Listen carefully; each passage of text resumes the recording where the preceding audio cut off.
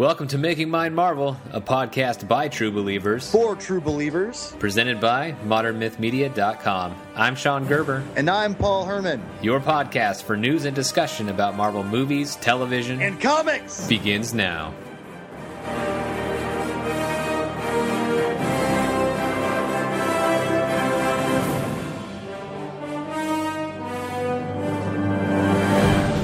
We need you to come in. Are you kidding? I'm working. This takes precedence. Security breach. I need a horse. We have a Hulk. And give me one of those large enough to ride.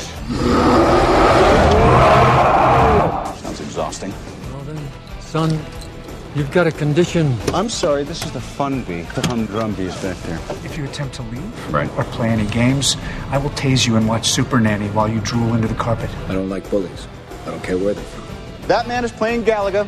Thought we wouldn't notice, but we did. At this point, I doubt anything would surprise me. $10 says you're wrong.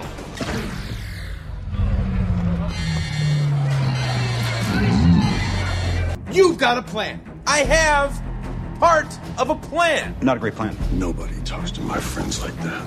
I'm Groot. Finally, someone who speaks English. Is that what just happened? This mortal form has grown weak. I need sustenance. I made breakfast. You guys eat that sort of thing. You're just like Kevin Bacon. That's what we call ourselves. Sort of like a team.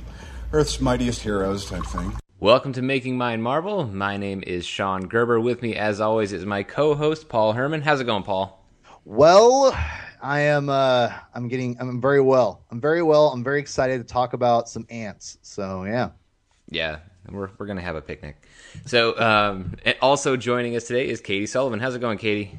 Hey, how are you guys? Doing Girl. well. And Chris, King of Cranes Clow, is with us as well. If you know your Modern Myth Media history, if not, go back and download an episode from like 3 years ago. But anyway, how's it going, Chris? I'm doing okay. Just digging out of the annals of history to join you today. Well, I'm glad you made it. Thank you. Thank you for inviting me. I didn't know it was going to take that much effort when I asked you to come on, but thank you very much for it. It's appreciated.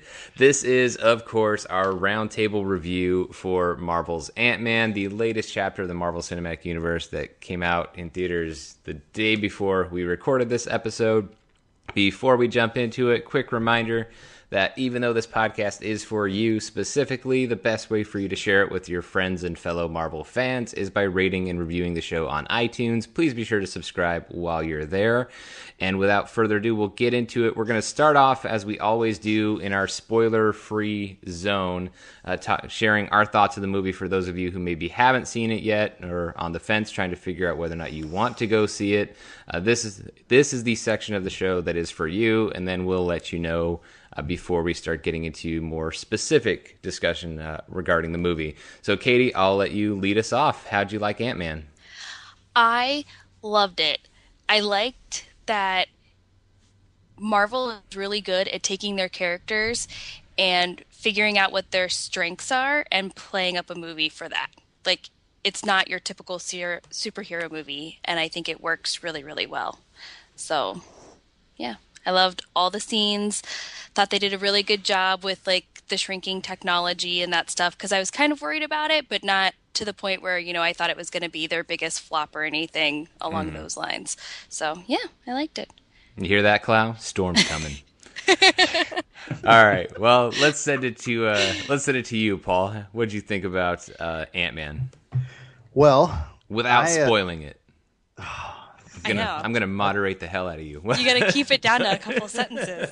Apparently. Paul's just gonna be like, ants? Hey, Clow, your turn. No, I actually really like this movie, but it's funny because I didn't, even while I was watching it, I didn't know about it for a while. And I kind of was talking to my buddy Jim when we watched it together. And we're driving home, and I told him, I'm like, this movie is the reverse Iron Man. Because yes, it is. And because the thing is, it's when I say the reverse Iron Man, the very first Iron Man film, the first half is pretty much probably the best first half in comic book movie film history, in my opinion. I think it's flawless. It's so good. It sets everything up. It gets you all invested, and you're ready for it. But the problem with the Iron Man film is that I think it kind of ends lackadaisical. It's just kind of it doesn't really deliver at the very end, which is probably the biggest problem of the entire film. Which is not that big of a deal because I think it's still good. I think Ant-Man has the reverse of that. I think the first half hour, 40 minutes is probably the roughest of any Marvel film. But after it kind of gets going, you get introduced to everything. It kind of does. It has a rough takeoff. That's kind of the way I viewed it as. Like, it's a rough takeoff, but the rest of the flight was amazing and a great time. I enjoyed the last half of this movie more than I have in a lot of Marvel films. Besides when I'm thinking about the films like Guardians of the Galaxy. Winter Soldier, like those films are good from start to finish. So I never got off my high. Whereas I was such a low kind of, I don't know about this. All of a sudden it started just tipping gradually, further up to where I was like, okay, I'm in love with this. It was really gratifying, and it was a little more, I hate to say it, euphoric, I guess, a little bit, because I was shocked at how good it was towards the end of the film. I'm like, wow, I'm really, really enjoying this. And I can see where a lot of people will have issues with this film, but as soon as Ant-Man got in that middle time frame, 45 minutes into it, it started hitting its stride.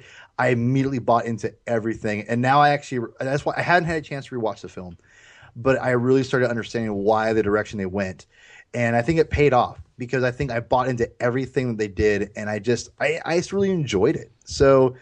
Yeah, we'll get into the specifics of why I enjoyed it, but I will tease a little bit that this movie has, I think, one of my favorite scenes in Marvel cinematic history. So we'll get in that later. I was disappointed by it. And let me qualify that first by saying that I'm pretty much a big fan of everybody that's in it, and I'm certainly a very big fan of Edgar Wright. But I came away from Ant-Man feeling like it wasn't nearly as unique as it could have been. The way that the story played out seemed a little too predictable as far as superhero origin stories are concerned. It played around with the arpeggios a little bit in the middle, which I liked and appreciated. Thought Evangeline Lilly was fantastic. I think she was my favorite cast member. Swoon. I genuinely felt that Michael Pena was hilarious. Dude. I was Show-stealer. rolling in the aisles every Show-stealer. time. Yeah, absolutely. And his cousin Ernesto and his cousin Ignacio, just crushed it. No, he was great. He was spectacular. But as far as the other stuff is concerned, I mean, I really enjoyed the action.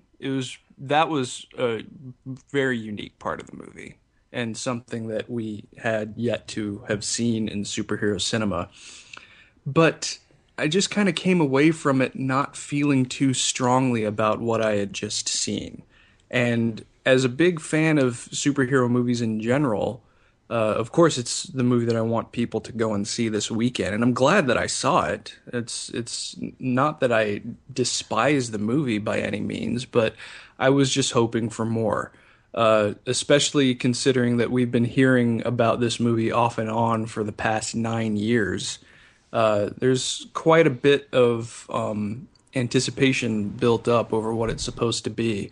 And it just...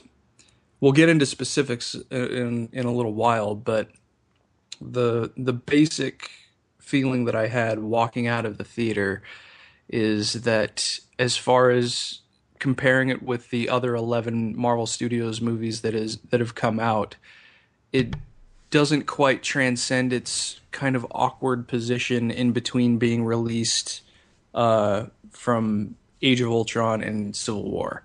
Those are two massive movies, and Ant-Man had the opportunity to really sort of push forward with a unique take on a superhero origin story by accentuating humor from people like Paul Rudd and just the massively different scale that it's obviously going for, and I just didn't feel like it did that for me.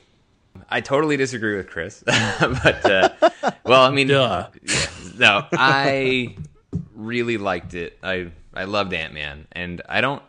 While I agree with Paul's assessment of calling it kind of a reverse Iron Man, it's not so much for me that the beginning or first half of the movie is rough. I just think it goes with a really kind of slow build that I actually enjoyed. I liked that this was a story that I could kind of settle into, and I think this was the perfect movie to be between Avengers Age of Ultron and Captain America Civil War. I thought after, especially with so much of Phase 2 of the Marvel Cinematic Universe has been save the world, save the world, save the world. And that happens a little bit in this, but it's not as, the threat to the world is not as immediate as, Ultron lifting an entire country into the sky or an entire city into the sky. Like it really plays off of things on and no pun intended, by the way, anytime I use the word small for the rest of this show, unless explicitly stated, but it really does intentionally go for a smaller scale, and it carves out a smaller place for itself in the Marvel Cinematic Universe. And what I liked about it is thematically, this is a very personal story for the characters involved. Everything in this movie, from the heroes to the main antagonists of the film, it's all rooted in personal relationships gone wrong. And I think that's why I ended up being so affected by the movie. Is I was really able to enjoy that and connect with characters and where they were coming from, while at the same time just having an absolute blast watching it. I think this movie is weird like it should be. I think it could have gone even weirder, but everything with the ants, the special effects, the shrinking sequences, all that stuff was fun. The supporting cast I thought was a blast, not just Michael Pena, but T.I. and David Dalmatian. Sorry, dude, I can't pronounce his name, but also from The Dark Knight. I was going to say that, yeah. But I really ended up enjoying this movie. I think it ends up being not. Everybody's always talking about that this was going to be a heist movie, and it's definitely a heist movie, but it's also wrapped around what I think is Marvel's first true family film in a way that nothing else has been. And when we get into specifics, I'll get a chance to explain why I actually think that this story in this film is more like one key aspect of the 1960s Marvel comics than any movie that Marvel has ever made. And I think that was another key selling point for me as I was watching it. I went into Ant-Man, I wouldn't say skeptical, but I went in just thinking, okay, I think I'll like this movie, but this might end up being something that I don't maybe enjoy quite as much as some of the other movies the other Marvel movies that I've loved recently, and I really loved it. I'm not getting into rankings or any of that stuff. It's way too early for that, but I really ended up enjoying this movie quite a bit. And then going back and seeing it a second time and then a third, the movie just keeps getting better, and I'm enjoying it more as I continue to see it. It's very, very rewatchable, and it's a lot of fun. So I think that's pretty much all we've got to say on our non-spoiler section. I do think that even though Chris probably came away a little bit disappointed from it, I think we have 4 at least go see it, right? Do we have that? Yeah. All right. So go spend your money, go see it. But anyway, and I think if you're downloading a Marvel podcast, you probably already saw it, and this leaves the last 12 minutes and 15 seconds were wasted. So sorry about that. But that is it. We are, waving the flag. We're going to go full on into spoiler territory going forward. So if you hear something you didn't want to hear before seeing the movie, at this point, it's your fault. And for those of you still here who didn't have to hit the pause button, pull up some chair. I think the whole bit with Ant-Man for me, like starting out this story with Scott Lang, just getting out of prison. This is where I actually think it was kind of like a 1960s Marvel comic book. A lot of what separated the Marvel comics in that famous Stan Lee, Jack Kirby, Steve Ditko era was that Marvel characters and Marvel superheroes, when they weren't wearing superhero costumes, had to deal with the kind of real-life, relatable issues that are almost universal, that almost everybody has to deal with. And we've not really had that in the Marvel Cinematic Universe up until this point. The Fantastic Four had to worry about paying rent, in the Baxter Building. Peter Parker always had to figure out, where his rent check was coming from, or helping out Aunt May because she's a widow and they're hurting for money. Money being such a key part of that, and a key part of just living in this modern society. Like I loved that was an issue for Scott Lang right out the gate. He gets out of prison, which I think the goodbye ritual scene I think was pretty funny for me, but and I think that was totally a Paul Rudd scene. But just having him the beginning of the story for him really is he desperately needs money, because the whole Scott Lang story is he's got to be able to see his daughter with Cassie. And I think what I was really able to relate to there is he's sitting there working out and I, by the way, don't have a kid, and I don't owe child support, so I'm not relating to that part of it. But when Paul Rudd is sitting there doing like the scratch math on a piece of paper or cardboard or whatever that was, finding out it's going to be over a year until he can see his daughter again. And you see him having to deal with that and why he tries to go back to crime. I really liked that, because that's something that nobody in the MCU has to deal with. It made Scott Lang feel more like a regular guy than I think anybody else has up until this point, because Tony Stark is rich. So even though he captures the flawed part of being a Marvel hero, there's a lot of practical issues that he doesn't have to deal with. Thor is royalty, so he's fine. He's covered. Even Steve Rogers, while he talks about not being able to afford a place in Brooklyn, we never really see him have to worry about money or anything like that. By any means, but I was just hoping for more, especially considering that we've been hearing about this movie off and on for the past 9 years. There's quite a bit of anticipation built up over what it's supposed to be, and it just... We'll get into specifics in a little while, but the basic feeling that I had walking out of the theater is that, as far as comparing it with the other 11 Marvel Studios movies that have come out, it doesn't quite transcend its kind of awkward position in between being released from Age of Ultron and Civil War. Those are two massive movies, and Ant-Man had the opportunity to really sort of push forward with a unique take on a superhero origin story by accentuating humor from people like Paul Rudd, and just the massively different scale that it's obviously going for, and I just didn't feel like it did that for me.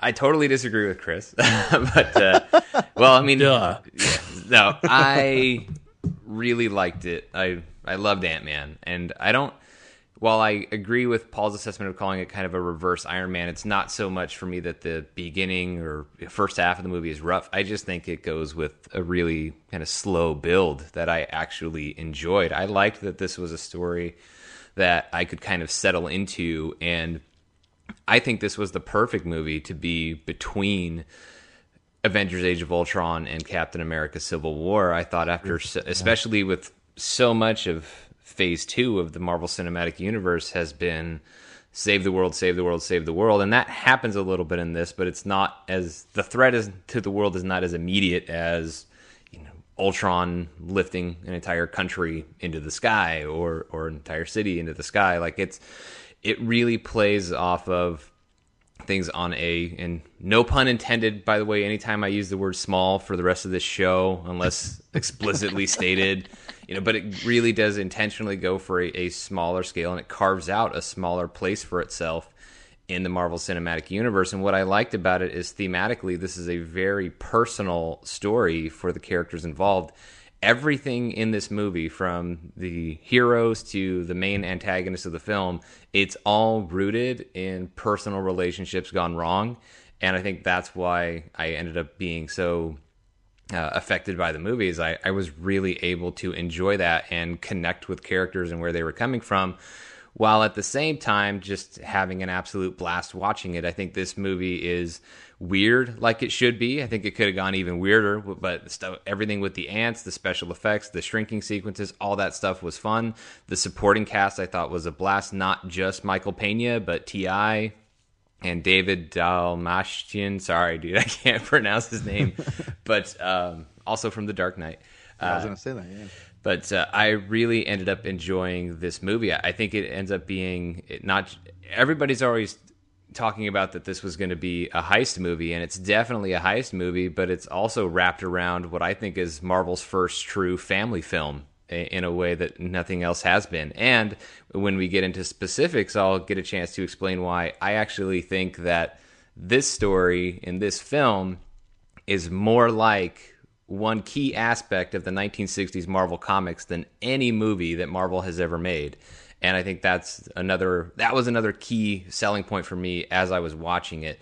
I went into Ant-Man, I wouldn't say skeptical, but I went in just thinking, okay, I think I'll like this movie, but this might end up being something that I don't maybe enjoy quite as much as some of the other movies the other Marvel movies that I've loved recently. And I really loved it. I'm not getting into rankings or any of that stuff. It's way too early for that. But I really ended up enjoying this movie quite a bit. And then going back and seeing it a second time and then a third, the movie just keeps getting better, and I'm enjoying it more as I continue to see it. It's very, very rewatchable, and it's a lot of fun. So I think that's pretty much all we've got to say on our non-spoiler section. I do think that even though Chris probably came away a little bit disappointed from it, I think we have 4 at least go see it, right? Do we have that? Yeah. All right. So go spend your money, go see it. But anyway, and I think if you're downloading a Marvel podcast, you probably already saw it, and this leads the last, 12 minutes and 15 seconds were wasted. So sorry about that. But that is it. We are, waving the flag. We're going to go full on into spoiler territory going forward. So if you hear something you didn't want to hear before seeing the movie, at this point, it's your fault. And for those of you still here who didn't have to hit the pause button, pull up some chair. I think the whole bit with Ant-Man for me, like starting out this story with Scott Lang, just getting out of prison. This is where I actually think it was kind of like a 1960s Marvel comic book. A lot of what separated the Marvel comics in that famous Stan Lee, Jack Kirby, Steve Ditko era was that Marvel characters had, and Marvel superheroes, when they weren't wearing superhero costumes, had to deal with the kind of real life relatable issues that are almost universal, that almost everybody has to deal with. And we've not really had that in the Marvel Cinematic Universe up until this point.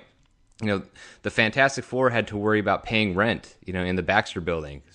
Peter Parker always had to figure out, where his rent check was coming from, or helping out Aunt May because she's a widow and they're hurting for money.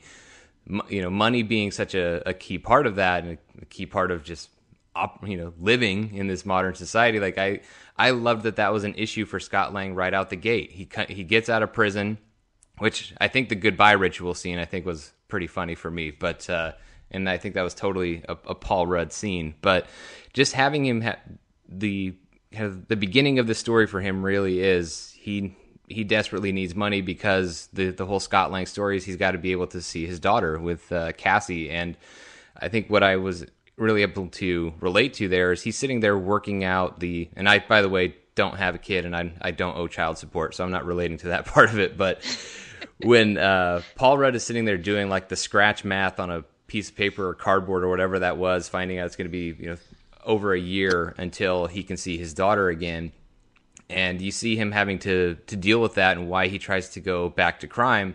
I really liked that, because that's something that nobody in the MCU has to deal with. It made Scott Lang feel more like a regular guy than I think anybody else has up until this point, because Tony Stark is rich. So even though he captures the flawed part of being a Marvel hero, there's a lot of practical issues that he doesn't have to deal with. Thor is royalty, so he's fine. He's covered. Even Steve Rogers, while he talks about not being able to afford a place in Brooklyn, we never really see him have to worry about money or anything like that. He's pretty much S.H.I.E.L.D. and Avengers sponsored from the time he's thawed out. So I don't necessarily think anybody else has really had to deal with real life in the way that Scott Lang has in this, and I loved it. And they do really funny things with it. I think the Baskin-Robbins bit was classic to me. I think that was hilarious. I mean, it was funny. It was a little over the top for me. Well, I mean, I don't know that anybody's really that dumb to walk into Baskin-Robbins asking for a burger or a hot pretzel or something that's hot and fresh. But you know what? I've done customer service, and I've had people ask for some pretty stupid crap. So yeah, I can totally relate to that.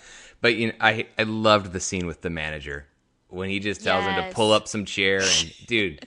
if there's, you talk about a quotable line from this movie, Baskin Robbins always finds out. I think was so awesome, so funny, and I love how this guy, this store manager of a Baskin Robbins, thinks it's the most badass thing that Scott Lang's been to prison, and like Scott Lang becomes a hero to him. By any means, but I was just hoping for more. Especially considering that we've been hearing about this movie off and on for the past 9 years. There's quite a bit of anticipation built up over what it's supposed to be, and it just, we'll get into specifics in a little while, but the basic feeling that I had walking out of the theater is that, as far as comparing it with the other 11 Marvel Studios movies that have come out, it doesn't quite transcend its kind of awkward position in between being released from Age of Ultron and Civil War. Those are two massive movies, and Ant-Man had the opportunity to really sort of push forward with a unique take on a superhero origin story by accentuating humor from people like Paul Rudd, and just the massively different scale that it's obviously going for, and I just didn't feel like it did that for me. I totally disagree with Chris, but well, I mean, no, I really liked it. I loved Ant-Man, and I don't. While I agree with Paul's assessment of calling it kind of a reverse Iron Man, it's not so much for me that the beginning or first half of the movie is rough. I just think it goes with a really kind of slow build that I actually enjoyed. I liked that this was a story that I could kind of settle into, and I think this was the perfect movie to be between Avengers Age of Ultron and Captain America Civil War. I thought after, especially with so much of Phase 2 of the Marvel Cinematic Universe has been save the world, save the world, save the world. And that happens a little bit in this, but it's not as, the threat to the world is not as immediate as, Ultron lifting an entire country into the sky or an entire city into the sky. Like it really plays off of things on and no pun intended, by the way, anytime I use the word small for the rest of this show, unless explicitly stated, but it really does intentionally go for a smaller scale, and it carves out a smaller place for itself in the Marvel Cinematic Universe. And what I liked about it is thematically, this is a very personal story for the characters involved. Everything in this movie, from the heroes to the main antagonists of the film, it's all rooted in personal relationships gone wrong. And I think that's why I ended up being so affected by the movies. I was really able to enjoy that and connect with characters and where they were coming from, while at the same time just having an absolute blast watching it. I think this movie is weird like it should be. I think it could have gone even weirder, but everything with the ants, the special effects, the shrinking sequences, all that stuff was fun. The supporting cast I thought was a blast, not just Michael Pena, but T.I. and David Dalmatian. Sorry, dude, I can't pronounce his name, but also from The Dark Knight. I was going to say that, yeah. But I really ended up enjoying this movie. I think it ends up being not. Everybody's always talking about that this was going to be a heist movie, and it's definitely a heist movie, but it's also wrapped around what I think is Marvel's first true family film in a way that nothing else has been. And when we get into specifics, I'll get a chance to explain why I actually think that this story in this film is more like one key aspect of the 1960s Marvel comics than any movie that Marvel has ever made. And I think that was another key selling point for me as I was watching it. I went into Ant-Man, I wouldn't say skeptical, but I went in just thinking, okay, I think I'll like this movie, but this might end up being something that I don't maybe enjoy quite as much as some of the other movies the other Marvel movies that I've loved recently, and I really loved it. I'm not getting into rankings or any of that stuff. It's way too early for that, but I really ended up enjoying this movie quite a bit. And then going back and seeing it a second time and then a third, the movie just keeps getting better, and I'm enjoying it more as I continue to see it. It's very, very rewatchable, and it's a lot of fun. So I think that's pretty much all we've got to say on our non-spoiler section. I do think that even though Chris probably came away, a little bit disappointed from it, I think we have 4 at least go see it, right? Do we have that? Yeah. All right. So go spend your money, go see it. But anyway, and I think if you're downloading a Marvel podcast, you probably already saw it, and this leaves the last, 12 minutes and 15 seconds were wasted. So sorry about that. But that is it. We are, waving the flag. We're going to go full on into spoiler territory going forward.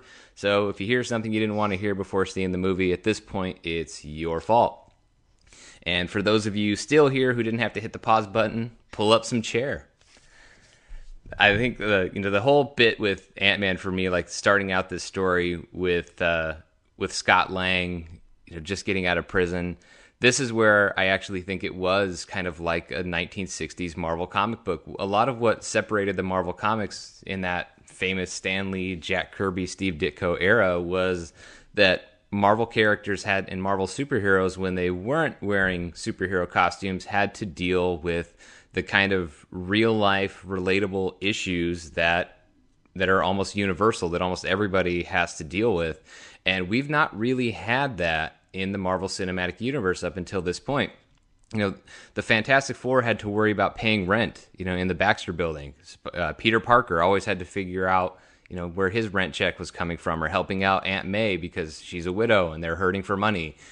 Money being such a key part of that, and a key part of just, living in this modern society. Like I loved that was an issue for Scott Lang right out the gate. He gets out of prison, which I think the goodbye ritual scene I think was pretty funny for me, but and I think that was totally a Paul Rudd scene. But just having him the beginning of the story for him really is he desperately needs money, because the whole Scott Lang story is he's got to be able to see his daughter with Cassie. And I think what I was really able to relate to there is he's sitting there working out and I, by the way, don't have a kid, and I don't owe child support, so I'm not relating to that part of it. But when Paul Rudd is sitting there doing like the scratch math on a piece of paper or cardboard or whatever that was, finding out it's going to be over a year until he can see his daughter again, and you see him having to deal with that and why he tries to go back to crime.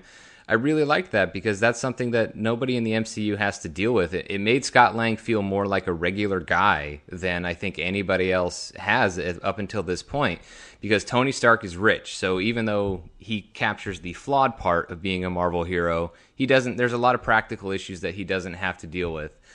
Thor is royalty, so he's fine. He's covered. Even Steve Rogers, while he talks about not being able to afford a place in Brooklyn, we never really see him have to worry about money or anything like that. He's pretty much S.H.I.E.L.D. and Avengers sponsored from the time he's thawed out. So I don't necessarily think anybody else has really had to deal with real life in the way that Scott Lang has in this, and I loved it. And they do really funny things with it. I think the Baskin-Robbins bit was classic to me. I think that was hilarious. I mean, it was funny. It was a little over the top for me. Well, I mean, I don't know that anybody's really that dumb to walk into Baskin-Robbins asking for a burger or a hot pretzel or something that's hot and fresh. But you know what? I've done customer service, and I've had people ask for some pretty stupid crap. So yeah, I can totally relate to that. But I loved the scene with the manager when he just tells him to pull up some chair. And dude, if you talk about a quotable line from this movie, Baskin-Robbins always finds out. I think was so awesome, so funny. And I love how this guy, this store manager of a Baskin-Robbins, thinks it's the most badass thing that Scott Lang's been to prison, and like Scott Lang becomes a hero to him. By any means, but I was just hoping for more, especially considering that we've been hearing about this movie off and on for the past 9 years. There's quite a bit of anticipation built up over what it's supposed to be, and it just, we'll get into specifics in a little while, but the basic feeling that I had walking out of the theater is that, as far as comparing it with the other 11 Marvel Studios movies that have come out, it doesn't quite transcend its kind of awkward position in between being released from Age of Ultron and Civil War. Those are two massive movies, and Ant-Man had the opportunity to really sort of push forward with a unique take on a superhero origin story by accentuating humor from people like Paul Rudd and just the massively different scale that it's obviously going for, and I just didn't feel like it did that for me. I totally disagree with Chris, but well, I mean, no, I really liked it. I loved Ant-Man, and I don't. While I agree with Paul's assessment of calling it kind of a reverse Iron Man, it's not so much for me that the beginning or first half of the movie is rough. I just think it goes with a really kind of slow build that I actually enjoyed. I liked that this was a story that I could kind of settle into, and I think this was the perfect movie to be between Avengers Age of Ultron and Captain America Civil War. I thought after, especially with so much of Phase 2 of the Marvel Cinematic Universe has been save the world, save the world, save the world. And that happens a little bit in this, but it's not as, the threat to the world is not as immediate as, Ultron lifting an entire country into the sky or an entire city into the sky. Like it really plays off of things on and no pun intended, by the way, anytime I use the word small for the rest of this show, unless explicitly stated, but it really does intentionally go for a smaller scale, and it carves out a smaller place for itself in the Marvel Cinematic Universe. And what I liked about it is thematically, this is a very personal story for the characters involved. Everything in this movie, from the heroes to the main antagonist of the film, it's all rooted in personal relationships gone wrong. And I think that's why I ended up being so affected by the movie, is I was really able to enjoy that and connect with characters and where they were coming from, while at the same time just having an absolute blast watching it. I think this movie is weird like it should be. I think it could have gone even weirder, but everything with the ants, the special effects, the shrinking sequences, all that stuff was fun. The supporting cast I thought was a blast, not just Michael Pena, but T.I. and David Dalmatian. Sorry, dude, I can't pronounce his name, but also from The Dark Knight. I was going to say that, yeah. But I really ended up enjoying this movie. I think it ends up being not.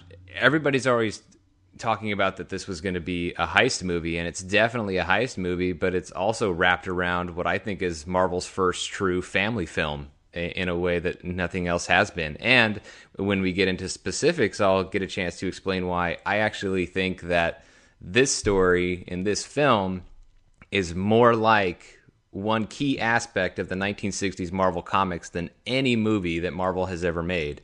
And I think that was another key selling point for me as I was watching it. I went into Ant-Man, I wouldn't say skeptical, but I went in just thinking, okay, I think I'll like this movie, but this might end up being something that I don't maybe enjoy quite as much as some of the other movies the other Marvel movies that I've loved recently. And I really loved it. I'm not getting into rankings or any of that stuff. It's way too early for that. But I really ended up enjoying this movie quite a bit. And then going back and seeing it a second time and then a third, the movie just keeps getting better, and I'm enjoying it more as I continue to see it. It's very, very rewatchable, and it's a lot of fun. So I think that's pretty much all we've got to say on our non-spoiler section. I do think that even though Chris probably came away a little bit disappointed from it, I think we have 4 at least go see it, right? Do we have that? Yeah. All right. So go spend your money, go see it. But anyway, and I think if you're downloading a Marvel podcast, you probably already saw it, and these last, 12 minutes and 15 seconds were wasted. So sorry about that. But that is it. We are, waving the flag. We're going to go full on into spoiler territory going forward. So if you hear something you didn't want to hear before seeing the movie, at this point, it's your fault. And for those of you still here who didn't have to hit the pause button, pull up some chair. I think the whole bit with Ant-Man for me, like starting out this story with Scott Lang, just getting out of prison. This is where I actually think it was kind of like a 1960s Marvel comic book. A lot of what separated the Marvel comics in that famous Stan Lee, Jack Kirby, Steve Ditko era was that Marvel characters and Marvel superheroes, when they weren't wearing superhero costumes, had to deal with the kind of real-life, relatable issues that that are almost universal, that almost everybody has to deal with. And we've not really had that in the Marvel Cinematic Universe up until this point. You know, the Fantastic Four had to worry about paying rent, you know, in the Baxter building.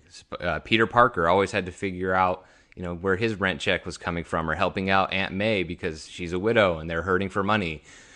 You know, money being such a key part of that, and a key part of just, you know, living in this modern society. Like, I loved that was an issue for Scott Lang right out the gate. He gets out of prison, which I think the goodbye ritual scene I think was pretty funny for me, but and I think that was totally a Paul Rudd scene. But just having him the beginning of the story for him really is he desperately needs money, because the whole Scott Lang story is he's got to be able to see his daughter with Cassie. And I think what I was really able to relate to there is he's sitting there working out and I, by the way, don't have a kid, and I don't owe child support, so I'm not relating to that part of it. But when Paul Rudd is sitting there doing like the scratch math on a piece of paper or cardboard or whatever that was, finding out it's going to be, you know, over a year until he can see his daughter again, and you see him having to deal with that and why he tries to go back to crime.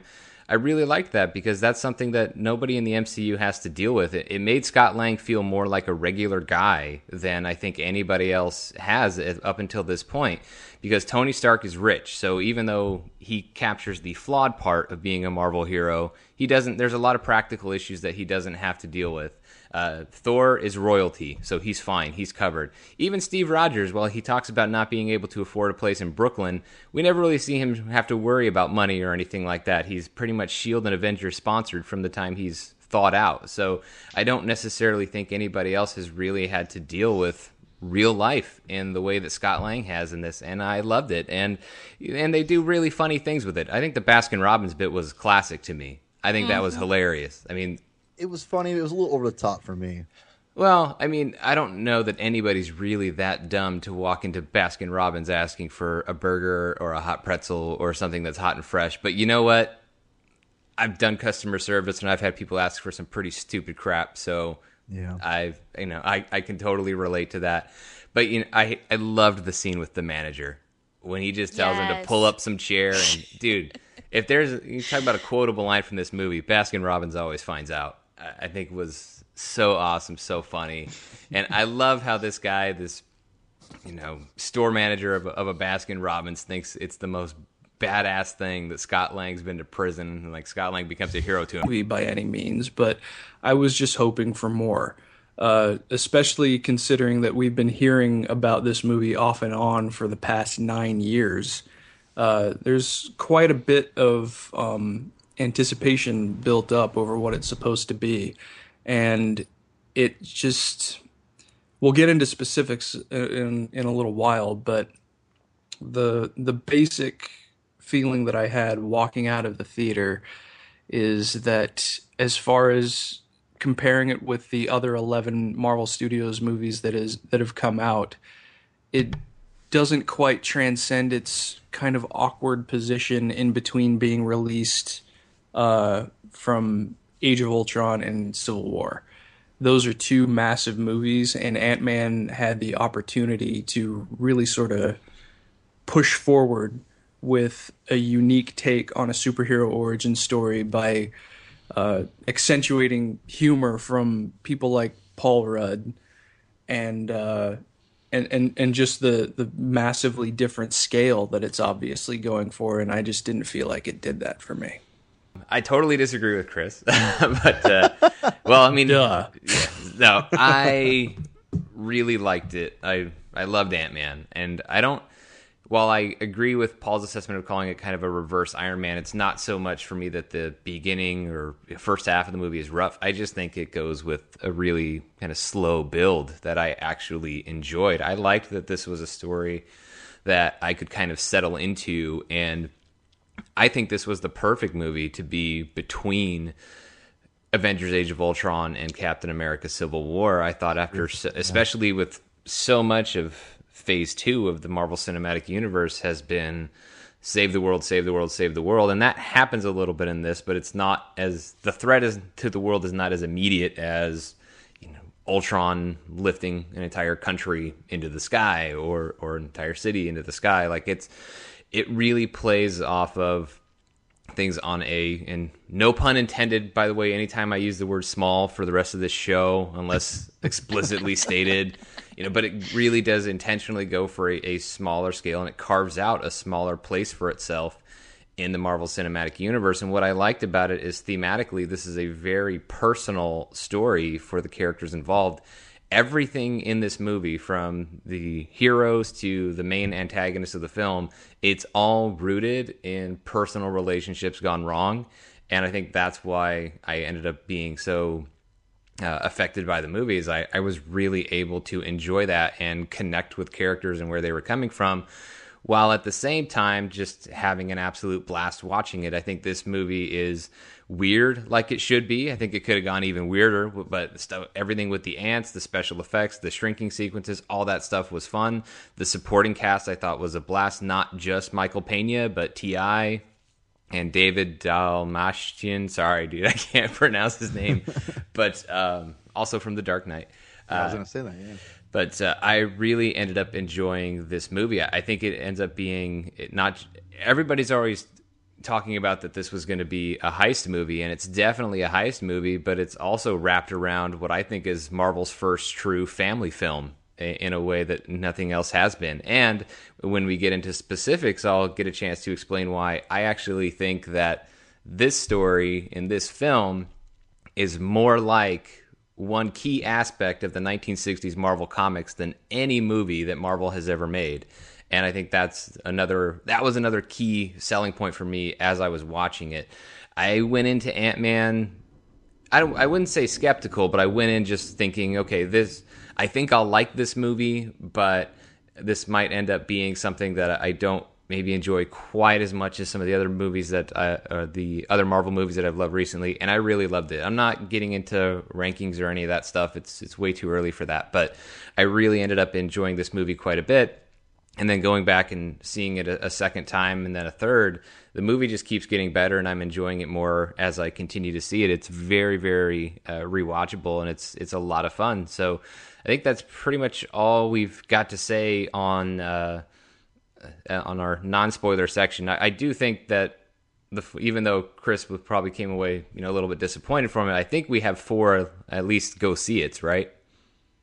Do we have that? Yeah. All right. So go spend your money, go see it. But anyway, and I think if you're downloading a Marvel podcast, you probably already saw it, and this leaves the last, 12 minutes and 15 seconds were wasted. So sorry about that. But that is it. We are, waving the flag. We're going to go full on into spoiler territory going forward. So if you hear something you didn't want to hear before seeing the movie, at this point, it's your fault. And for those of you still here who didn't have to hit the pause button, pull up some chair. I think the whole bit with Ant-Man for me, like starting out this story with Scott Lang, just getting out of prison. This is where I actually think it was kind of like a 1960s Marvel comic book. A lot of what separated the Marvel comics in that famous Stan Lee, Jack Kirby, Steve Ditko era was that Marvel characters had, and Marvel superheroes, when they weren't wearing superhero costumes, had to deal with the kind of real-life, relatable issues that are almost universal, that almost everybody has to deal with. And we've not really had that in the Marvel Cinematic Universe up until this point. The Fantastic Four had to worry about paying rent, in the Baxter Building. Peter Parker always had to figure out, where his rent check was coming from, or helping out Aunt May because she's a widow and they're hurting for money.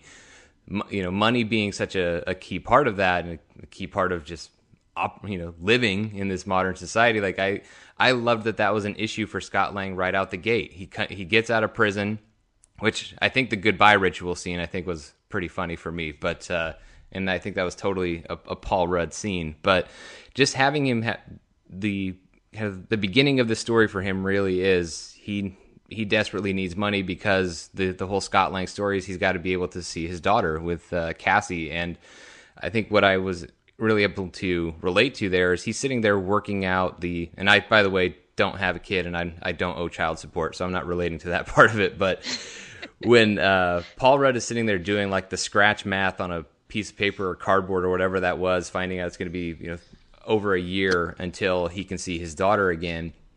And you see him having to deal with that and why he tries to go back to crime. I really liked that because that's something that nobody in the MCU has to deal with. It made Scott Lang feel more like a regular guy than I think anybody else has up until this point. Because Tony Stark is rich, so even though he captures the flawed part of being a Marvel hero, there's a lot of practical issues that he doesn't have to deal with. Thor is royalty, so he's fine. He's covered. Even Steve Rogers, while he talks about not being able to afford a place in Brooklyn, we never really see him have to worry about money or anything like that. He's pretty much S.H.I.E.L.D. and Avengers sponsored from the time he's thought out. So I don't necessarily think anybody else has really had to deal with real life in the way that Scott Lang has in this, and I loved it. And they do really funny things with it. I think the Baskin-Robbins bit was classic to me. I think that was hilarious. I mean, it was funny. It was a little over the top for me.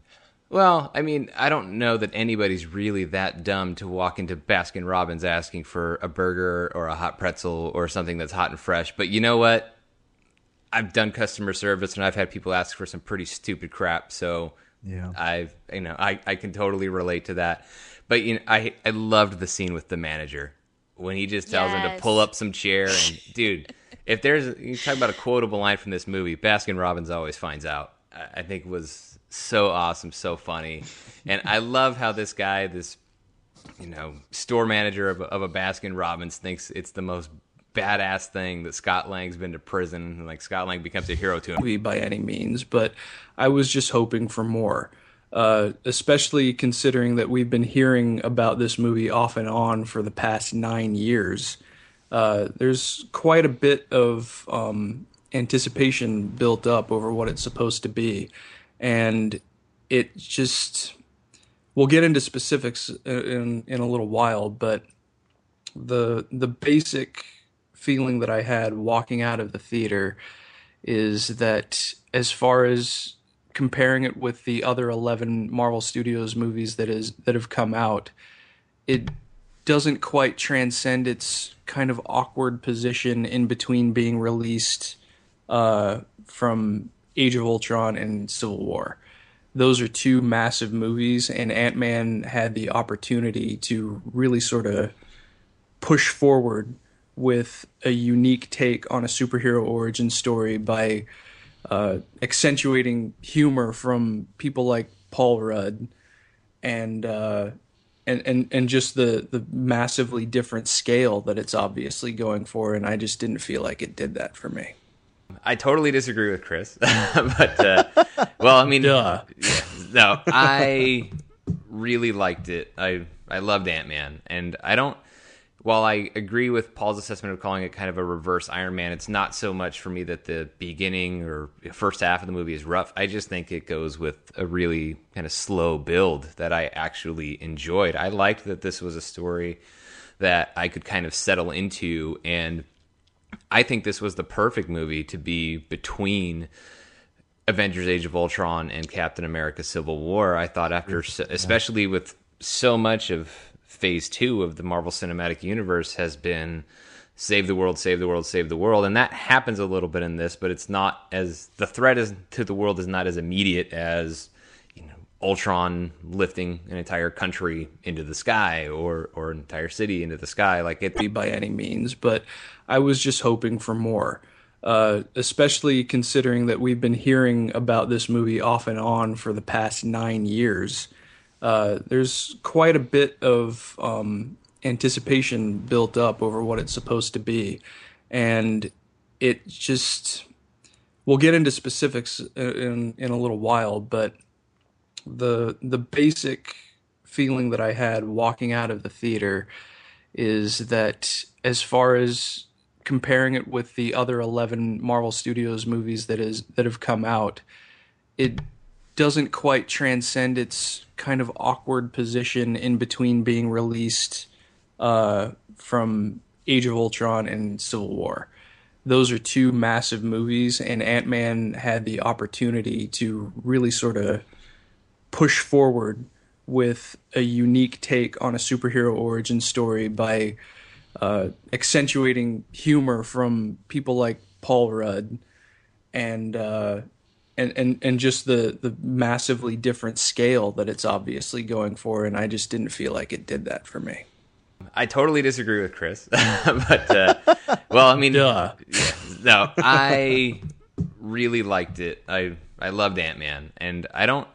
While I agree with Paul's assessment of calling it kind of a reverse Iron Man, it's not so much for me that the beginning or first half of the movie is rough. I just think it goes with a really kind of slow build that I actually enjoyed. I liked that this was a story that I could kind of settle into, and I think this was the perfect movie to be between Avengers Age of Ultron and Captain America Civil War. I thought after, especially with so much of Phase 2 of the Marvel Cinematic Universe has been save the world, save the world, save the world. And that happens a little bit in this, but it's not as, the threat to the world is not as immediate as, Ultron lifting an entire country into the sky or an entire city into the sky. Like it really plays off of things on and no pun intended, by the way, anytime I use the word small for the rest of this show, unless explicitly stated, but it really does intentionally go for a smaller scale, and it carves out a smaller place for itself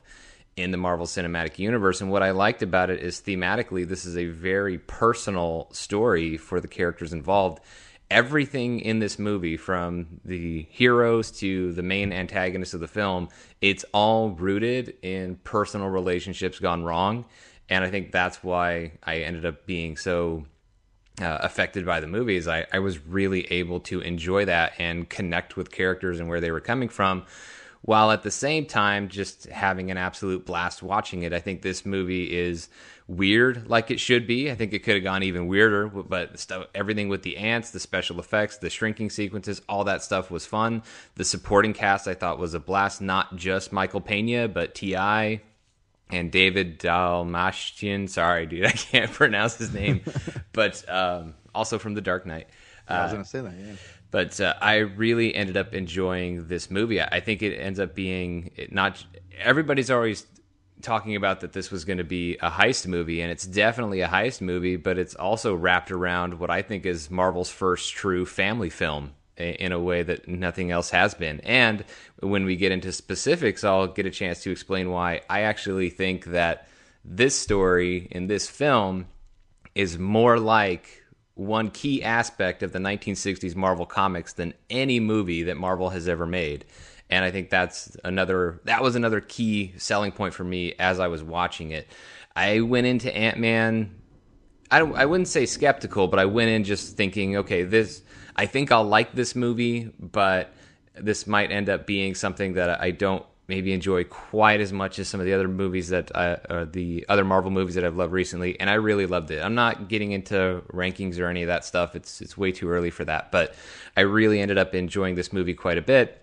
And then going back and seeing it a second time and then a third, the movie just keeps getting better, and I'm enjoying it more as I continue to see it. It's very, very rewatchable, and it's a lot of fun. So I think that's pretty much all we've got to say on our non-spoiler section. I do think that even though Chris probably came away a little bit disappointed from it, I think we have 4 at least go see it, right? Do we have that? Yeah. All right. So go spend your money, go see it. But anyway, and I think if you're downloading a Marvel podcast, you probably already saw it, and these last 12 minutes and 15 seconds were wasted. So sorry about that. But that is it. We are, waving the flag. We're going to go full on into spoiler territory going forward. So if you hear something you didn't want to hear before seeing the movie, at this point, it's your fault. And for those of you still here who didn't have to hit the pause button, pull up some chair. I think the whole bit with Ant-Man for me, like starting out this story with Scott Lang, just getting out of prison. This is where I actually think it was kind of like a 1960s Marvel comic book. A lot of what separated the Marvel comics in that famous Stan Lee, Jack Kirby, Steve Ditko era was that Marvel characters and Marvel superheroes, when they weren't wearing superhero costumes, had to deal with the kind of real life relatable issues that are almost universal, that almost everybody has to deal with. And we've not really